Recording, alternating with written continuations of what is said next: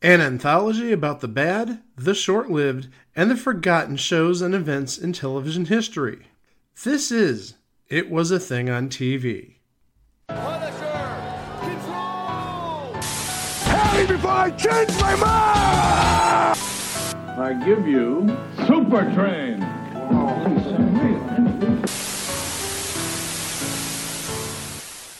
Episode 387, Submission 426. Spider-Man and His Amazing Friends. Spider-Man and His Amazing Friends aired on NBC Saturday mornings from September 12th, 1981 to November 5th of 1983 for 24 episodes over 3 seasons. How many episodes longer than the Hudson Brothers Razzle Dazzle show and Uncle Croc's Block is that? As Chico is showing you, 8. Okay, good. All right.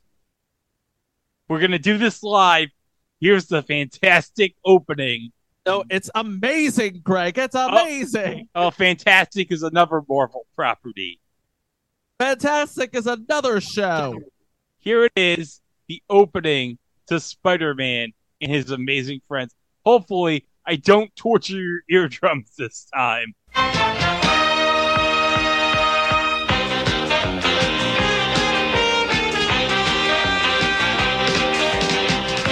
Spider-Man and His Amazing Friends, Iceman and Firestar.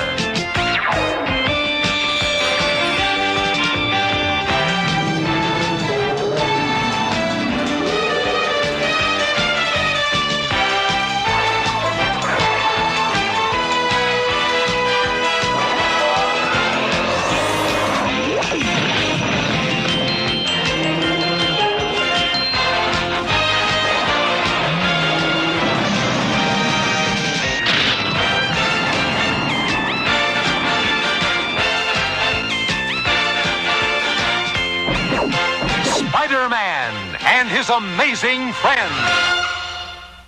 Now, guys, I got some questions about the opening sequence here.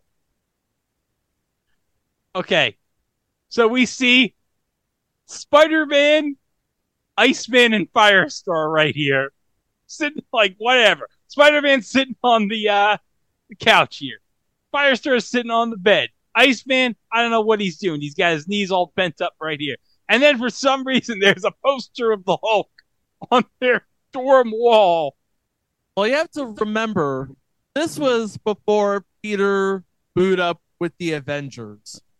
So here we see Peter Parker with gold. And Bobby Drake here, Iceman, he would have already moved on from the X-Men, I'm guessing.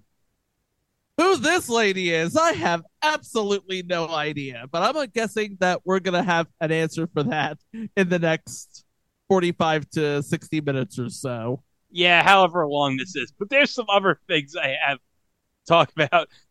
Iceman, like, completely freezes himself and then just breaks the ice to become Iceman. Okay.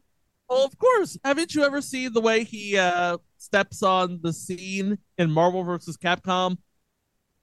That's his thing. Like how Green Goblin's flying around like, yeah! Huh? What the heck is this lady doing with fire? And then, all of a sudden, they're running into Doctor Doom's eyeball.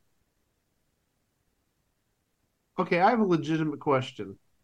Was that a dorm room or was that just a studio apartment? That was a studio apartment. I'm guessing they got that from Aunt May, but they tricked it out to become a crime lab. Well, hold on. There's going to be an explanation for that, as we'll get to later. This is actually the third Spider-Man TV series. But we remember 1967 to 1970 show. And then there was actually a show that aired in syndication in 1981 for only 26 episodes. They sold it into syndication.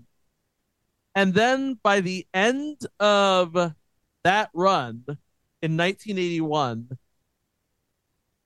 actually, it wasn't even in the end of that run. If you remember what they did with the real Ghostbusters and Sonic the Hedgehog, where they had a separate TV show for weekdays and then one for Saturday morning, that's what happened in 1981. Because in 1981, for weekday release, you had 26 episodes of just Spider-Man. And for all intents and purposes, it was a separate production, one that we may get to at a future date. But on Saturday mornings on NBC, you had Spider-Man and His Amazing Friends. And it was brought to both syndication and NBC in the early 80s by the producing team of David H. DePatie and Lee Gunther, who by this time they were through with the Pink Panther and later Looney Tunes. I want to say this was the first production of Marvel Productions since acquiring DePatie Freeling Animation. So DePatie, Gunther, and Marvel saw what was going on ABC with the Super Friends.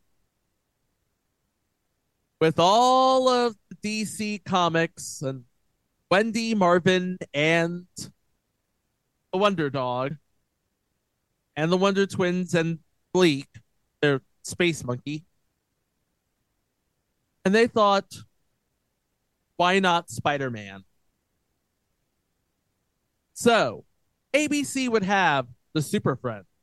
NBC would have the Spider Friends. But there were significantly less Spider Friends. There was, of course, the Wall Crawler, your friendly neighborhood Spider-Man. And then you would borrow Bobby Drake from the X-Men. And then we have a third character who is supposed to be the Human Torch. But the same legal issues that kept the Human Torch from the Fantastic Four cartoon would spill over to this production. So they replaced the Human Torch with somebody who is similar to, but legally distinct from the Human Torch, called Firestar. Who was created specifically for the cartoon. It would still be like a few years before she was rolled into the mainline Marvel Universe. Fun fact, Firestar's original name were considered Firefly, Starblaze, and Heatwave. I don't imagine Starblaze would work because there was another show on the air at this time called Starblazers, if you remember that. But yeah, we have these three Spider Friends living in, it looks like a Queens high-rise, I want to say, but they're all attending Empire State University at this time. And on the side, they fight crime using their superpowers. Actually, all three would technically be mutants, but only Bobby Drake would be one of the X-Men. Although, isn't Spider-Man technically not a mutant? Well, he was mutated by that radioactive bite. Yeah, but he's not an X-Men mutant. He's not an X-Man. He is a mutant. But he's not born a mutant. He was acquired mutancy. Well, isn't any superhero in the Marvel Universe who's not born a mutant, like, don't they eventually acquire powers anyway? So it's like, isn't there like some kind of term for that? A superhero, I guess. Yeah, so yeah, that's basically what it is. Because Tony Stark became Iron Man, but he is not a mutant. Yeah, but he did acquire. Well, no, because didn't he acquire, like, I guess it's like Batman, where he doesn't really have powers. Yeah, you know what his power is? He's rich and intelligent. And he has an arc reactor keeping his shrapnel out of his heart and powering his suit. Now, from the beginning, Marvel Comics exercised a whole lot of control over the two Spider-Man series, the one that aired in syndication and the one that aired on NBC. Stan Lee was working with screenwriters, involving himself with the casting and the animation to make sure that the cartoon would still have the look and feel of the comics. One thing that they could not control was the show was not done on the cheap, but you could definitely see that there was some recycling influence. Some of the sound effects were from Battlestar Galactica and Buck Rogers. And then they added a pet Lhasa Apso named Miss Lion. Because in the 80s, if you were a superhero group, you had an animal getting into mischief. But let's talk about the three principals on the show and the host of voices that surrounded the three principals on the show. Playing the lead role of Spider-Man would be Dan Gilvezan, who would also go on to be the voice of Bumblebee in the Transformers franchise. Although, let's be honest, the voice of Bumblebee is being very loose there. Well, when I say the Transformers franchise, I mean the 80s cartoons and the Transformers, the movie. I know, but Bumblebee doesn't really talk, right? He does talk. Oh, I guess that was invented for the movies? That was invented for Michael Bay's stuff, yeah. Oh, what a rip. But he is still doing some guest work. He is most recently in episodes of Shameless and The Morning Show on Apple TV Plus, and also Parks and Recreation, and future entry Sullivan and Son. He played an announcer. I know, stretch. Editor's note, Sullivan and Son is not on the list, and it will not be covered. Over my dead body will Sullivan and Son be on our list. Sorry, just gotta get that off my chest.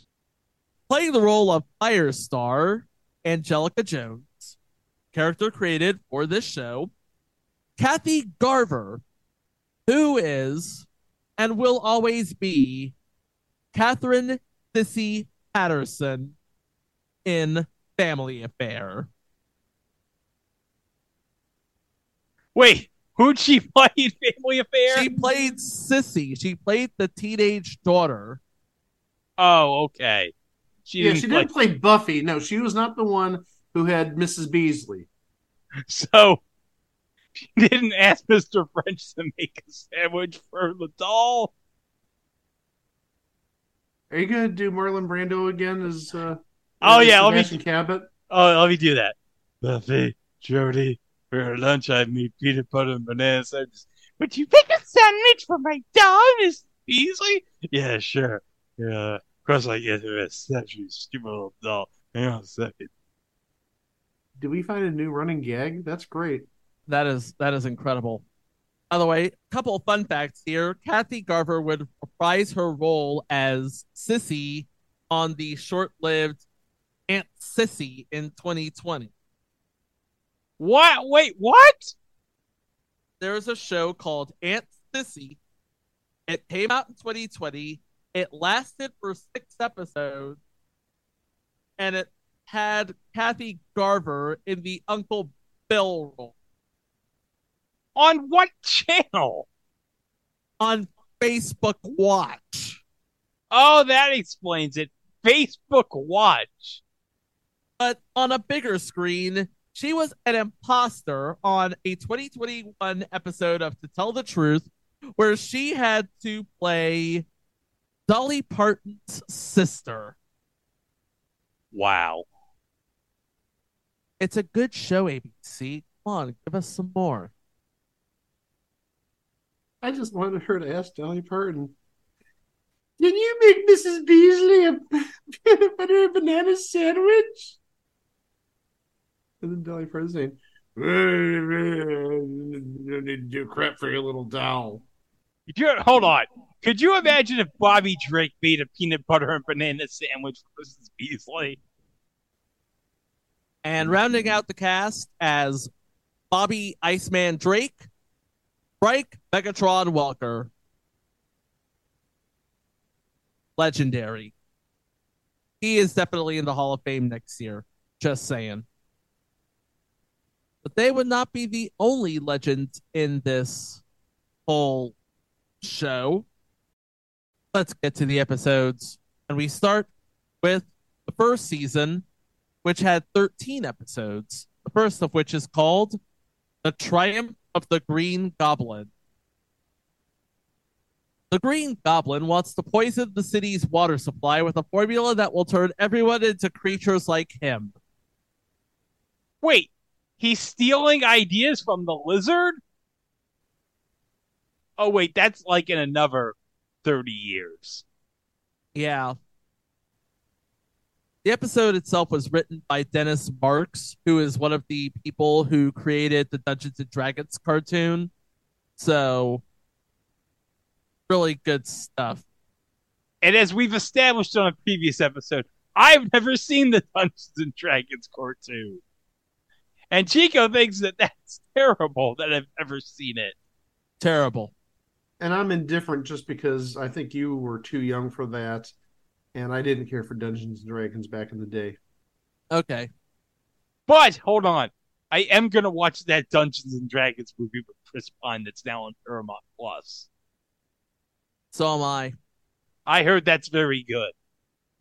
And I will watch it for Chris Pine.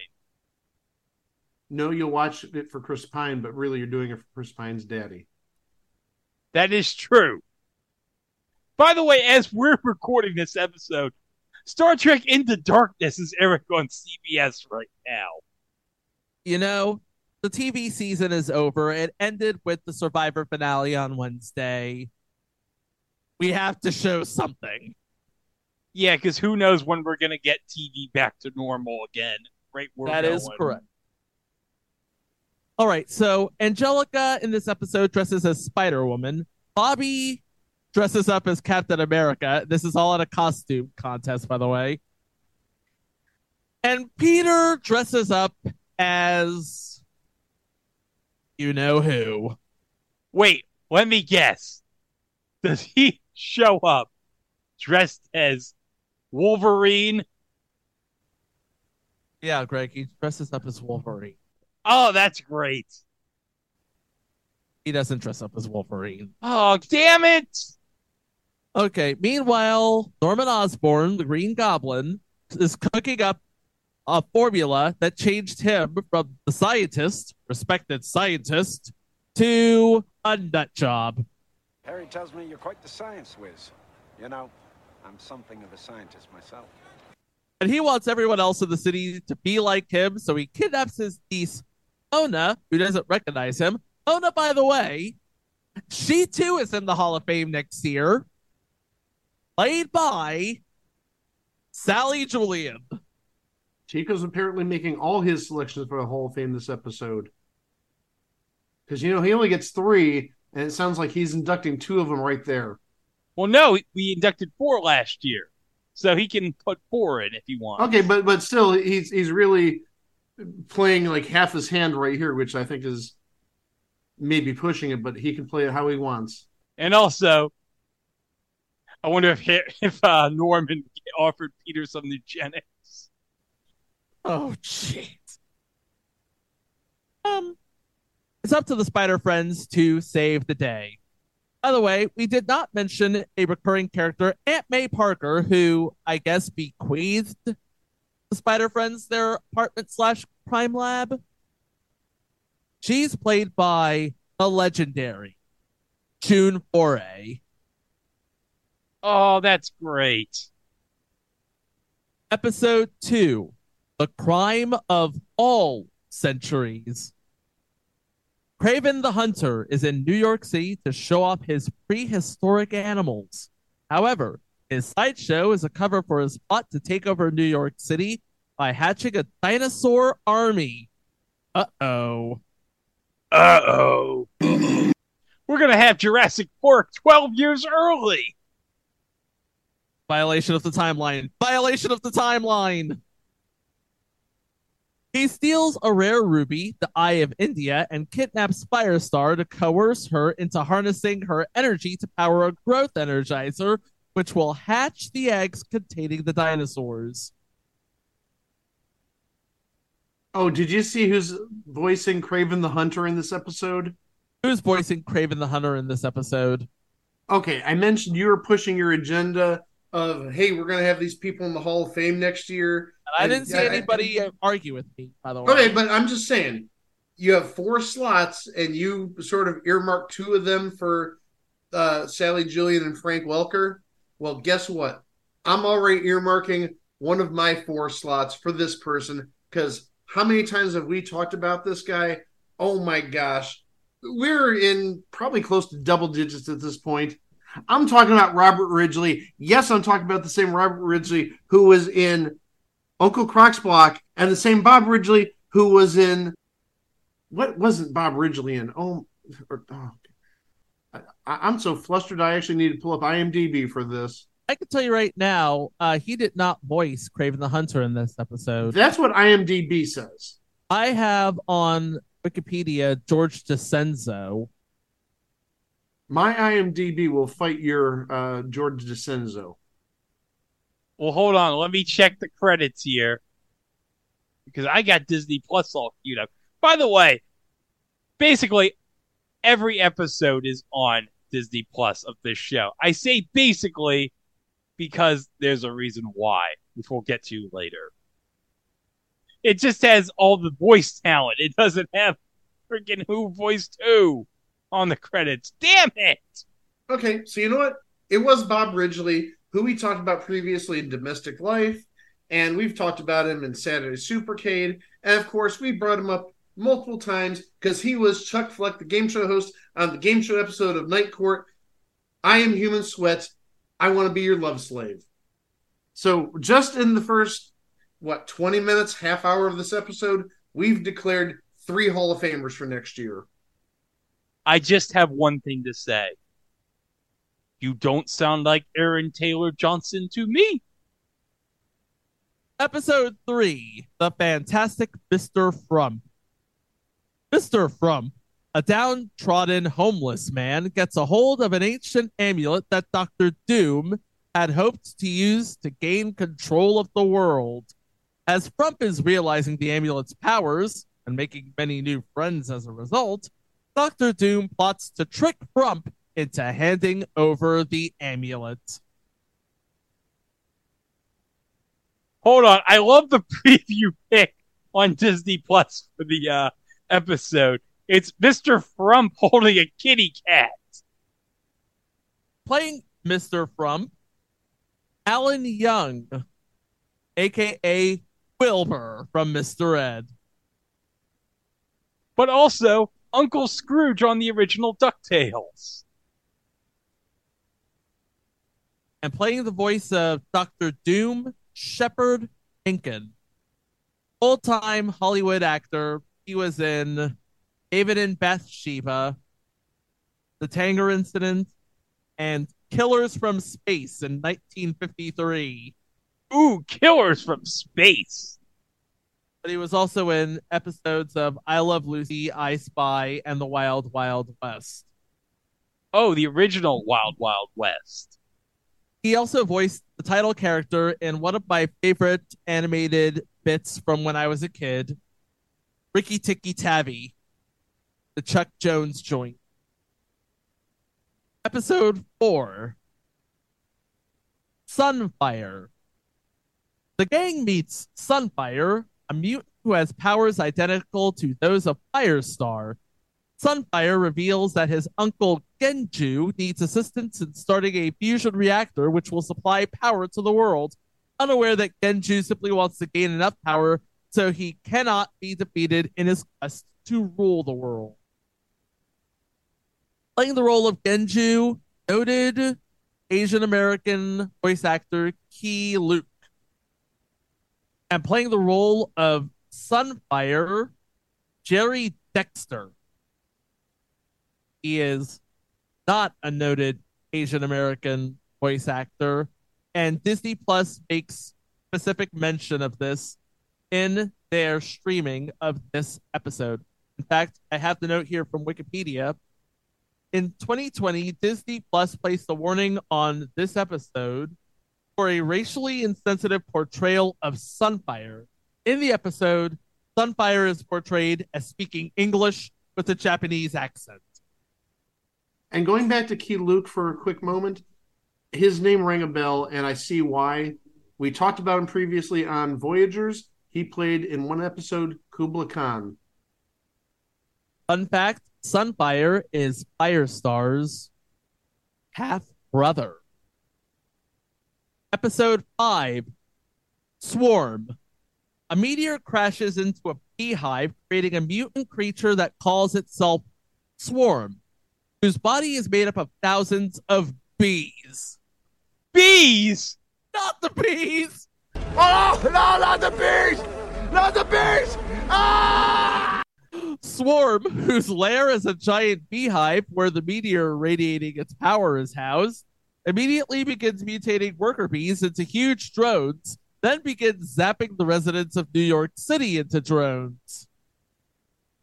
Playing the role of Swarm is Al Fan. And this is the second reference in 2 weeks to this little, how should I phrase this? This unique quirk that happened in the Naked Gun movies where they would credit people as their quote.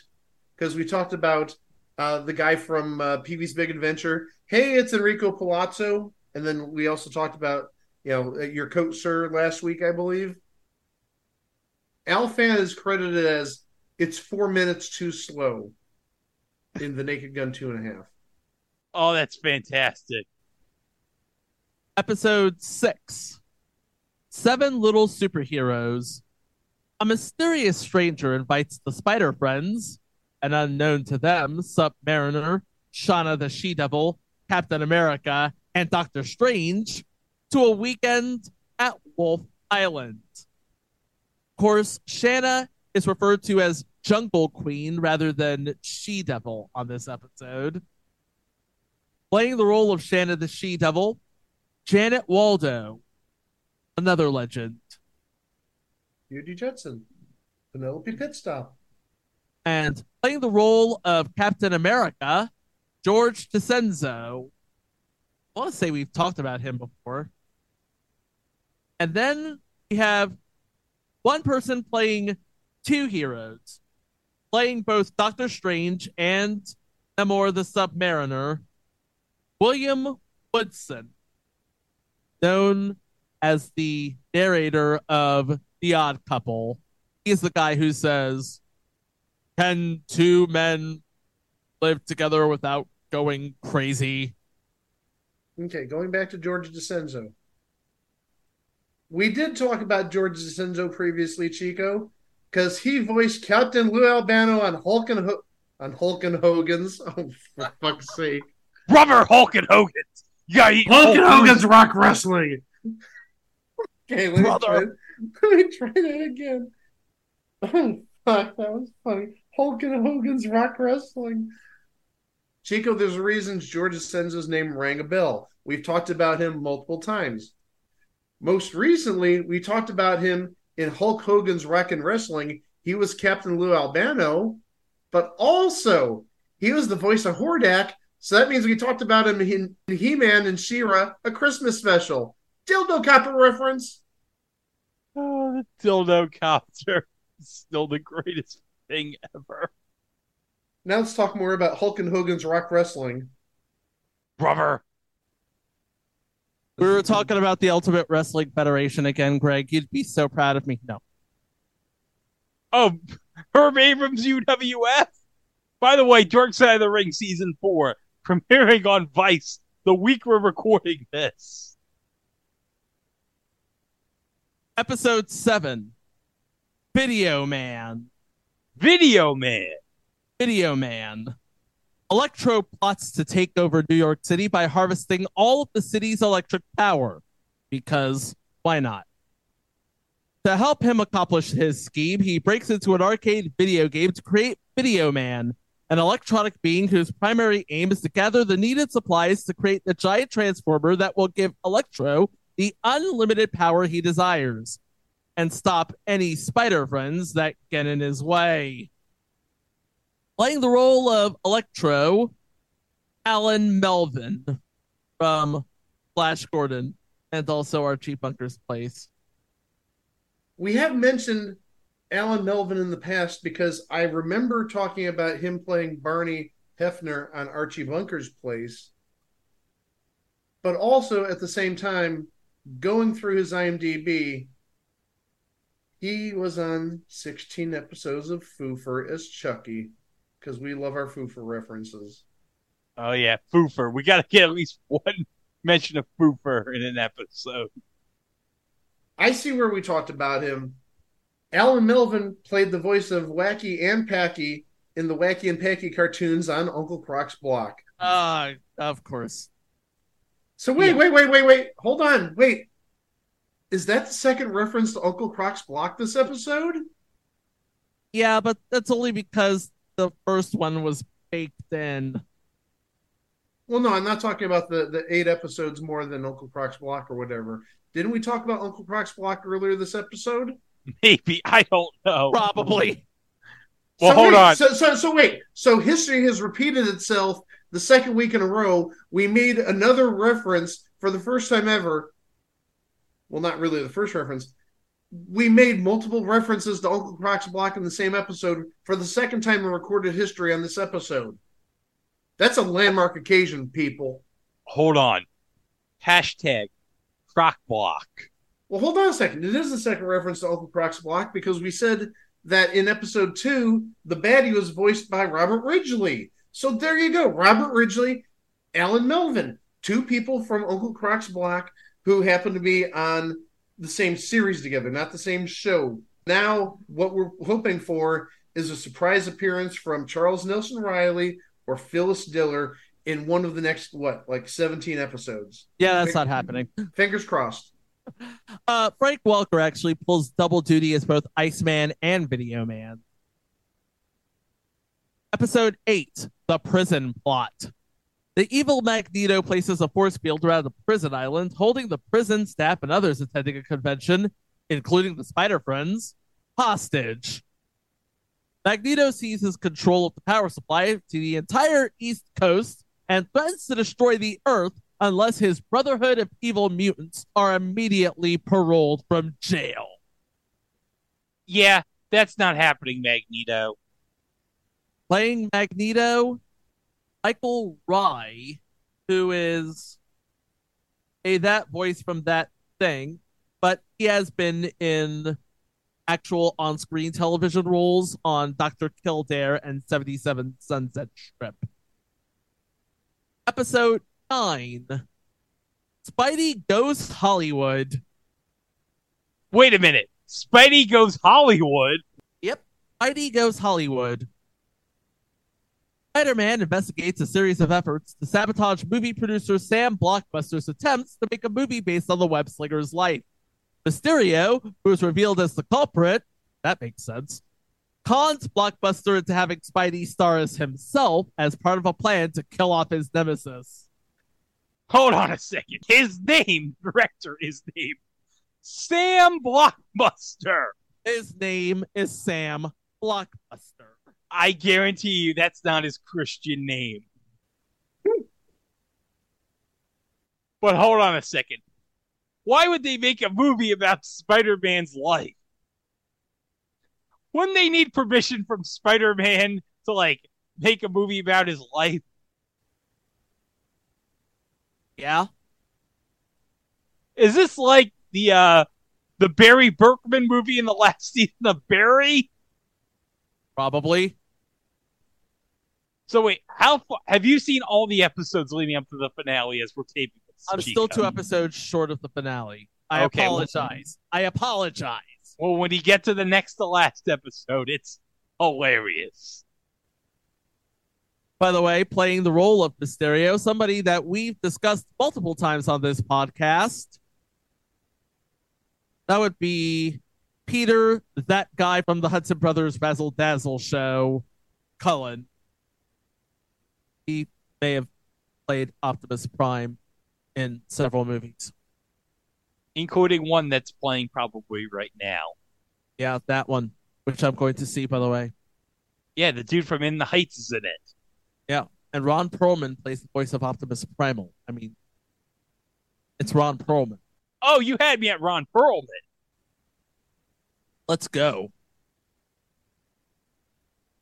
I want to see who played Sam Blockbuster.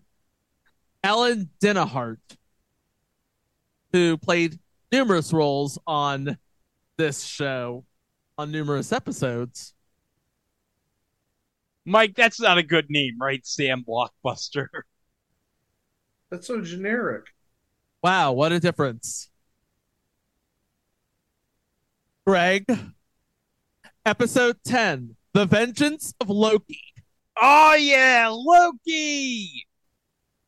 The Spider-Friends team with Thor to stop Thor's evil half-brother Loki in his effort to acquire the ancient twins of the Gods gems. The gems will grant unlimited power to whomever holds both of them, and if Loki were to get them both, the trickster god would be absolutely unstoppable in wreaking havoc over New York City. New York City! So I'm guessing this is when Thor is still going by Donald Blake. Yeah. Thank God they didn't use that in the movies. Toby Trice, real names, no gimmicks. Thor in this episode is played by Mick Farine, best known for providing the control voice in The Outer Limits. Oh, that's nice. The Outer Limits. Playing the voice of Loki is John Stevenson. I believe he's best known as the first voice of Fred Jones on Scooby-Doo. And without a doubt, the second most notable person to play Loki.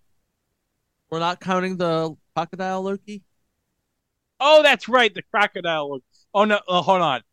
Richard E. Grant is number 2. I stand corrected. Episode 11. Richard E. Grant. Oh, that was great. Hold on.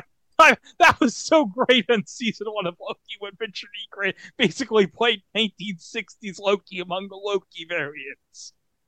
But Crocodile Loki was the best of all the Loki variants. Episode 11. Knights and Demons. Spider-Man, Iceman, and Firestar team with the Black Knight to stop the evil sorcerer Mordred from escaping to the Land of Shades with the Black Knight's ebony blade in hand. You're just saying words now, Marvel. Hold on, time out. I'm sharing. There it is. There it is right there. It's Crocodile Loki, everybody. Okay. Mike, what do you think of Crocodile Loki? He's speechless. I don't have words. It's a crocodile, but it has like ram horns. Okay, so playing the Black Knight this episode is Johnny Hamer, who is known as Caliburst on the Transformers and was an announcer for previous entry, Your Number's Up. And as we've established, Thanksgiving 1985 was very upsetting for Mike because he didn't have Your Numbers Up. It was preempted for the Macy's Thanksgiving Day Parade. I'm still sad. Press F to pay respects. Episode 12. Hold on. I love that you referenced that part in the PC version of that Call of Duty game with Kevin Spacey. And so it is time to say farewell to Private William Robert Irons. A man. There's the casket. Oh, that's a nice one. Hold X to pay respects? What does that mean? That's crazy. Is there a button for I'm here because I thought I might meet somebody, but I didn't care about the guy, you know? Hold X to pay respect. Should I do it? Yeah. Okay, here we go. This is a really emotional moment for me, Clint. You can also walk around the funeral if you want. Look, I'm too close to this guy and he's getting creeped out. Look. When is he going to notice that I'm too close? Episode 12, Pawns of the Kingpin. The Kingpin plots to steal the Omni Blaster, a secret military weapon that would make him unstoppable as he goes on a daring crime spree. To ensure his success, he uses a special mind control disc to turn Captain America and Iceman into his co-conspirators. Oh, that's not cool. Kingpin is using mind control to control America's ass. George Costanzo back as Cap. Playing the role of Kingpin, Walker Edmiston, who is a prolific voice actor. He was actually on old puppet shows on KTLA, The Buffalo Billy Show, and Time for Beanie. Hold on. Time for Beanie. I'm guessing Beanie and Cecil. He was also in Dumbo Circus on the Disney Channel, Pandemonium, and previous entry, Lidsville. Oh, Lidsville. Playing Dr. Faustus, co-developer of this show, Dennis Marks. We've talked about him already. And the season finale, do not go looking for this on your DVD sets or Disney Plus. You will not find it, and it will become obvious as I talk about the episode. The episode is called Quest for the Red Skull. The Spider-Friends and Professor Hiawatha Smith follow the Red Skull to an African island where he plans to use experimental Nazi weapons to start World War III. The Red Skull finds out that he's being tracked and has the Spider-Friends and Smith captured and straps them to missiles. Yikes! To say the very least, Greg. Playing the role of Hiawatha Smith, Michael Ansara, who plays the Blue Djinn, King Kamehameha, and a major on 3 different episodes of I Dream of Jeannie. Well, speaking of I Dream of Jeannie, his wife, his second wife, Barbara Eden. And playing the Red Skull in this episode, Hans Conried, known as Captain Hook in Peter Pan, the original Peter Pan made by Disney. He was also Dr. Dredd in Drak Pack. And playing the narrator for this first season, I cannot believe we didn't bring him up sooner, Dick Tufeld, the voice of the robot from Lost in Space. Oh, okay. So he would be the narrator for this first season. Now, it's probably painfully obvious why this episode is not on any sort of package for this show. Nazi imagery, Nazi scumbaggery, and open references to Adolf Hitler. That would never fly. So that's the first season. And looking at the schedule, it aired on NBC at 11:30, right as you were getting ready to watch Soul Train. On the other networks, we have on ABC, Goldie Gold and Action Jack, Thundar the Barbarian, and Schoolhouse Rock. And the first half hour on CBS, the Tarzan Lone Ranger Zorro Adventure Hour. NBC literally could not lose with this 11:30 time slot. Oh no. Especially against, what the hell was that on CBS again? The first half hour of the Tarzan Lone Ranger Zorro Adventure Hour. That is the stupidest title. Suffice it to say, it was a big hit for NBC to wind up the Saturday morning lineup. Although, if I'm not mistaken, there was something on afterward. The Daffy Speedy Show. Oh, Daffy Duck and Speedy Gonzales had their own show. Okay. This show was built for success, and it succeeded. It was renewed for a second season, but the second season would only have 3 episodes. 3 episodes? But they would make up for it in the third season. Oh, good. But right now, my spidey sense is tingling. Oh, wait. No, it's just some era-appropriate commercials. Casey, you're on the air. Spider-Man and his amazing friends will return after these messages. Trash truck's in trouble. Here comes help. Checking out the news about Hot Wheels. The new Hot Wheels rig wrecker. Hook her up. Trash trucks sold separately. All right. When you buy these detailed Hot Wheels vehicles in specially marked packages, you can get this new Hot Wheels belt buckle free. Look what I got free with my new Hot Wheels. Check it out. The new Hot Wheels Rig Wrecker. Some cars not for use with some sets. New from Hot Wheels by Mattel. Long ago, in a galaxy far, far away, the Star Wars saga began, and Kenner continues the excitement. Scout Walker, Vehicle Maintenance Energizer, and action figure each sold separately. Tough battle at it, Commander? Recharge the overdrive unit. Recharging, sir. Check leg for battle damage. Looks bad, but this'll fix it. Lasers at full power, sir. Let's go! Good hunting, sir. Scout Walker, Vehicle Maintenance Energizer, and action figure each sold separately from Kenner's Star Wars, The Empire Strikes Back collection. What are you doing? I'm playing Walk and Chase, a video game cartridge you have to buy separately to play on the Intellivision video game system. Why are you talking like that? They always do. Then they say your parents have to hook it up to the TV. After that, you can start to pick up gold. Trouble is, the police are coming, so you have to keep both eyes on the game. Oh, brother. Do they say that too? Funny.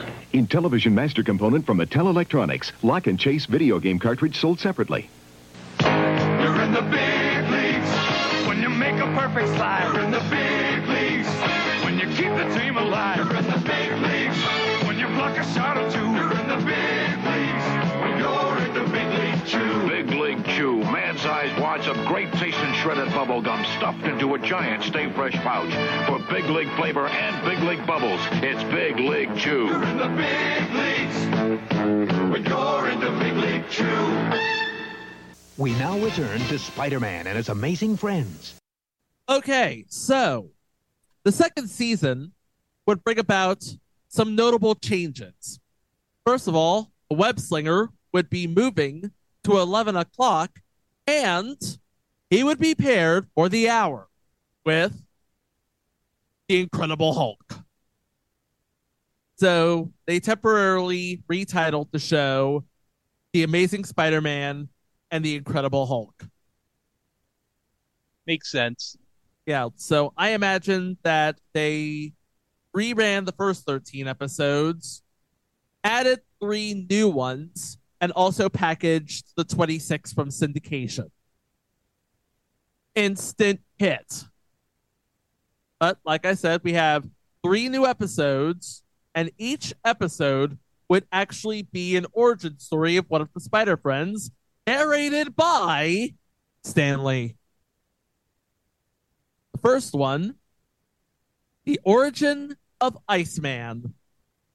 When Iceman seems to be losing his mutant powers, the gang recalls how Bobby Drake acquired them in the first place. They later determine that it may be connected to Video Man's latest plot to sap New York City of its electric power. Even though we already established Video Man was created in an earlier episode, so this makes no sense continuity-wise. Playing Professor X, because remember, Iceman was in the X-Men before he met Spider-Man, Stanley Jones. He actually played Lex Luthor in Challenge of the Super Friends. And he would later be the narrator of Little Shop of Horrors. Oh, that's great. The narrator in Little Shop of Horrors. Episode 2. Along came Spidey. Spider-Man battles the Shocker, who is attempting to escape after an armed robbery. And in the aftermath, Aunt May is seriously injured, and Peter becomes very depressed and considers giving up his powers. So this is basically the plot of Spider-Man 2, but with the Shocker instead of Dr. Octopus. So wait, we don't get a scene of raindrops are falling on my head? No. Oh. I was wondering if we get another version of that scene where I thought my TV was broken. But yeah, we do have the return of John Stevenson as the Shocker, while Peter considers giving up being Spider-Man after telling Angelica and Bobby his origin, which involves, of course, a radioactive spider bite, his first wall crawl, a wrestling match, science experiments, superstardom, a burglar he didn't stop, and a death in the Parker family, which taught Peter the lesson of his life. All together now, class. With great power comes great responsibility. Episode 3, A Firestar is Born, which actually establishes Angelica as a member of the X-Men? What? Well, remember, she was created for the show, but also it's like, well, she basically has mutant powers anyway, so it makes sense. During an X-Men reunion, Angelica Jones recounts how she became Firestar and dealt with a childhood full of torment thanks to her nemesis, Bonnie, who lifted a prank from the movie Carrie. Oh no, I know how this ends. Stanley Jones returns as Professor X, and he also voices Cyclops. Voicing the Juggernaut, William Marshall. I'm the Juggernaut. You better know William Marshall as the King of Cartoons. Oh yeah, the King of Cartoons, who, as the G-Man most notably said, mentioned that all his cartoons sucked. So like we said before, it was renewed for a third season. For season 3, Spidey and friends would swing back to 11:30, leading into reruns of Thundar the Barbarian and leading out of Mr. T.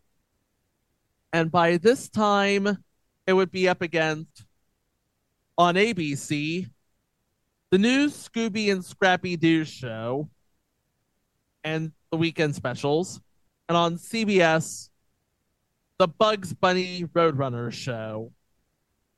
Oh, you're not beating the Bugs Bunny Roadrunner show. I believe after this season, NBC was content to just let the show run its course and cut it off right at the end mark. But what a beginning we have here for episode 1, Spider-Man Unmasked. While the Spider Friends are vacationing, the Sandman shows up and discovers Spider-Man's true identity. But the Spider Friends try to convince him that he's wrong. Wait, do they get Doctor Strange involved in this? We see his costume, but no, he is not involved one bit. We see a lot of costumes on this episode. We see the place is called Stan's Costumes Shop. Oh, I get it. And the costumes we see, The Thing, Captain America, Black Panther, Iron Man, Elektra, Doctor Doom, Firebird, Daredevil, Dazzler, and Doctor Strange. I'm guessing Doctor Strange was busy helping Wong or something at the Sanctum than bother to show up in this. I would think so, yes. Playing the role of Sandman is Christopher Collins, comedian, best known as the voice of Cobra Commander in G.I. Joe and Starscream in Transformers. Wow, we got a lot of Transformers people on this show. Well, remember, Transformers and G.I. Joe were co-productions of Hasbro and Marvel. So, oh, that's right. I forgot. Yeah. They had that association. Episode 2, The Bride of Dracula. While at a dance, Angelica is lured outside by a stranger and hypnotized. The stranger takes her aboard his plane and they go to Transylvania, but not without Iceman and Spider-Man right behind them. The stranger is revealed to be Dracula. They get Angelica free, but still have to fight against Frankenstein and a werewolf. So in the Marvel Universe, Dracula is real. Yes. And apparently he has his own friends, the werewolf and Frankenstein's monster. Walker Edmondson returns as the monster, and playing Dracula, Stanley Jones again. Episode 3, The Education of a Superhero. The gamesman has developed a machine that will hypnotize young people through video arcade machines. What's with all these video arcade shenanigans? Well, it's the early 80s. Everything's video arcades. Like, all the kids, they love these video arcades. You got to get them on this TV somehow. Through a glitch in an arcade machine, Francis Bite, a young, nerdy teenager, develops the superpower to turn himself into an electronic being called Video Man. They're retconning Video Man again. This is the third time they've retconned Video Man. They think we're not paying attention. There's only 24 episodes on this damn show. Unfortunately, he doesn't know how to be a superhero. Okay, so this is Video Man's face heel turn, basically. While battling the gamesman, the Spider-Friends help Video Man, and in the end, the best help is found at the mansion of Professor Charles Xavier. Oh, that's nice. Good old Professor X can help him out. Episode 4, Attack of the Arachnoid. A woman named Monica videotaped the successful fight between the Spider-Friends and the Scorpion, and a chemical scientist named Zoltan Amadeus is collecting data on Spider-Man and plans to retain powers of Spider-Man and use them for his own financial gain and framing the real Spider-Man. But problems arise when Zoltan's powers change him into a half-man, half-spider creature called the Arachnoid. You know, Man Spider was right there. Why didn't you just use that? I'm guessing Peter has that copyrighted. Playing the voice of Monica on this episode, Susan Blue, who was actually on Education of a Superhero as a different character. And playing the voice of the Scorpion, Neil Ross. Yes, that Neil Ross. Early at Voltron, late at Press Your Luck. Oh, that's terrific. Episode 5, The Origin of the Spider-Friends. Stan Lee narrates how Spider-Man, Iceman, and Firestar first joined forces to battle the Beetle and become known as the Spider-Friends.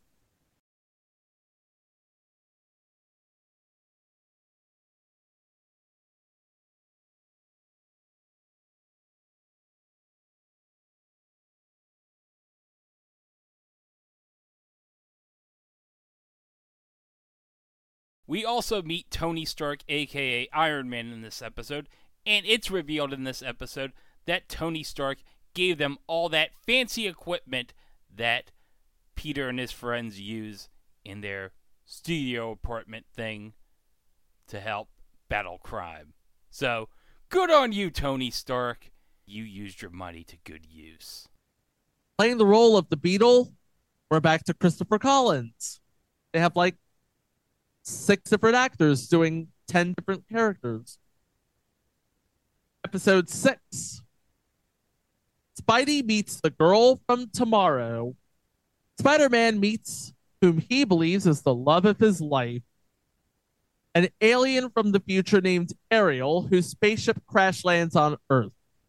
They couldn't get MJ? Bullshit, this is the love of his life. As Spidey tries to nurture his relationship with Ariel, Dr. Octopus steals the spaceship to carry out a plan to kidnap well-armed criminals from the future. Oh no, Dr. Octopus, what are you doing? He used to be such a good man. Oh, those damn tentacles infecting his brain. Playing the role of Dr. Octopus in this episode would be Michael Bell, who played among other things, because if we went through all of his credits, we'd be here all day. Major Voss in Hunter, the narrator on the E! True Hollywood Story, Les Crowley on Dallas, and voices in such TV shows as Batman the Animated Series, Disney's Aladdin, Fight of the X-Men, the animated pilot where he played Cyclops, and at least 6 of the Joes on G.I. Joe.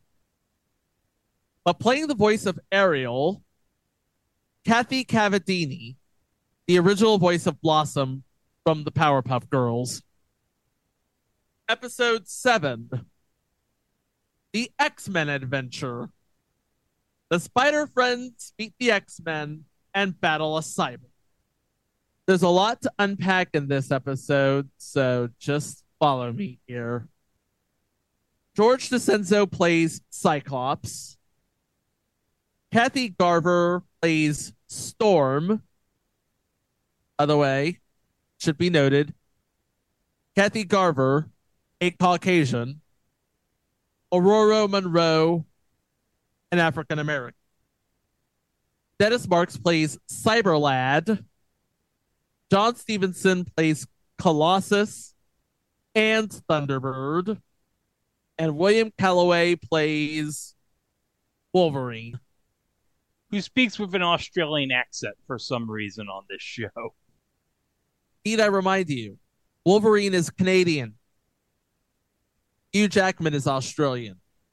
World of difference. Episode 8. Mission Save the Guard Star. The Spider-Friends are hired by the counterterrorism agency S.H.I.E.L.D. to capture a mutant named Lightwave, who is said to be after the Guard Star satellite. Lightwave turns out to be Aurora Dante, a half-sister of Iceman. The Spider-Friends and S.H.I.E.L.D. agents learn that Lightwave, whose mutant power is to control and manipulate light energy, is being controlled by someone else who is after the Guard Star. Annie Lockhart voices Lightwave in this episode. Among her credits, she did voiceovers in Aliens vs. Predator Requiem, Eagle Eye, and The Time Traveler's Wife. And that's the show. And like we said, as good as it was, NBC was very happy to let it go at 24 episodes. But Marvel always seemed to have this show on the back burner for when something failed. Growing up in the 80s, I thought this show lasted longer than it actually did. Oh, yeah, because they kept rerunning it for years. It's like something gets canceled and we need something to hold over until we can find something else. Oh, just rerun Spider-Man. Just run Spider-Man. We have the episodes. We have Marvel's blessing. Just run Spider-Man. And that would carry over in the 87-88 season in syndication when Marvel decided we're going to get into the block party sort of deal with the Marvel Action Universe. Because when it started out, we had Spider-Man and His Amazing Friends, Dino Riders, and RoboCop. Spider-Man, of course, was the reruns. Then you had the 2 new shows, Dino Riders and RoboCop, which Marvel had the rights to make comic books out of. It's also where we got the Pride of the X-Men pilot. As good as Batman was in the 90s, Spider-Man was in the 80s. In fact, Adam Levine of Looper said, "The mutant duo became a memorable pairing for Spider-Man, and the series has been fondly remembered in the decades since for its quaint stories, colorful villains, lighthearted nature, and iconic introductions by creator Stan Lee. The animation was a step up from previous attempts, even if it was still relatively simplistic, and stories explored more of Peter Parker's personal life than the 1960s series before it." IGN went so far as to rank this show 59th in its top 100 animated series of all time, saying, the animation was predictably budget for the time, particularly when viewed in the post-spectacular Spider-Man world of ours, but it was fun nonetheless. And like we said before, the show had a bit of legacy where Firestar was incorporated into the mainline Marvel Universe in issue 193 of the Uncanny X-Men as part of Emma Frost's Hellions team. She was given an origin story in a self-titled miniseries that came out 3 years after this show was canceled. And the character went on to become a founding member of the New Warriors and later a member of the Avengers, which is basically like med school if you're a Marvel character. Although, still has not been portrayed in live action yet, unlike the other two. We have Tom Holland. We have Sean Ashmore. We got nobody playing Firestar. Image not found. Well, what else do we have to say about that? But Spider-Man and His Amazing Friends lasted a long time on television, even though there were only 24 episodes. But in the end, it couldn't beat Bugs Bunny and the Roadrunner. And so it became a thing on TV, true believers. Well, hold on. Do we have a Joey Gallo update before we close? Yeah, we can do one. But a doodle, Joey Gallo. He can't hit over 200, but he can sure smack a ball over the fence. That's the Joey Gallo update. Well, Joey Gallo hasn't done much the last week. He did hit a home run on Saturday.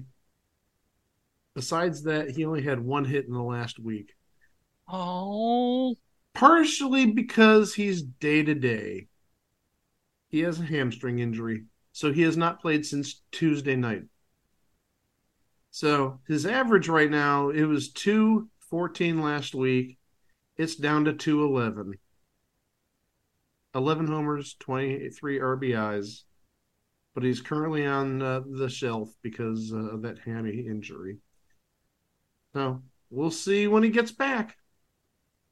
So that's your Joey Gallo update. So I think we can actually put a little bit of closure on this episode. As always, don't forget, we are at itwasthethingontv.com. We have plenty of episodes there. Oh my gosh, we're almost at 400 episodes. We're going to have to fill out those lists for our favorite episodes for the last 200 or so. And once that gets released on episode 400, we'll add that to YouTube and probably on our socials, at least at Twitter. And speaking of Twitter and YouTube and all the socials, we're at It Was the Thing on TV, except for Facebook. We are at It Was the Thing on TV podcast. Next week, oh boy, next week we actually have a theme week. There's a theme here. Not saying all the episodes fit the theme, but there's a theme week, if that makes sense. First, we're going to talk about a social experiment of sorts, which kind of took place in the Cube. The other show is kind of related to the theme, at least in title only. It's actually a clever game show, but just that title. Why did they pick that title? Is that even a thing? Did they just make that up for this TV show? I'm sort of inclined to say yeah.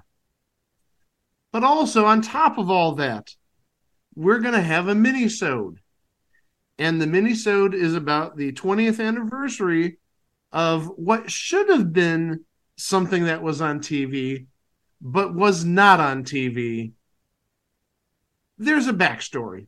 And we'll get to that backstory next week right here on It Was a Thing on TV.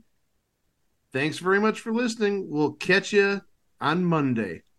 Wow! My back. Oh, my back. Somebody please help Peter Parker's poor back. Somebody get this guy some icy hot. Shaq, do you have any icy hot for Peter Parker? Can we get this guy a shiatsu massage?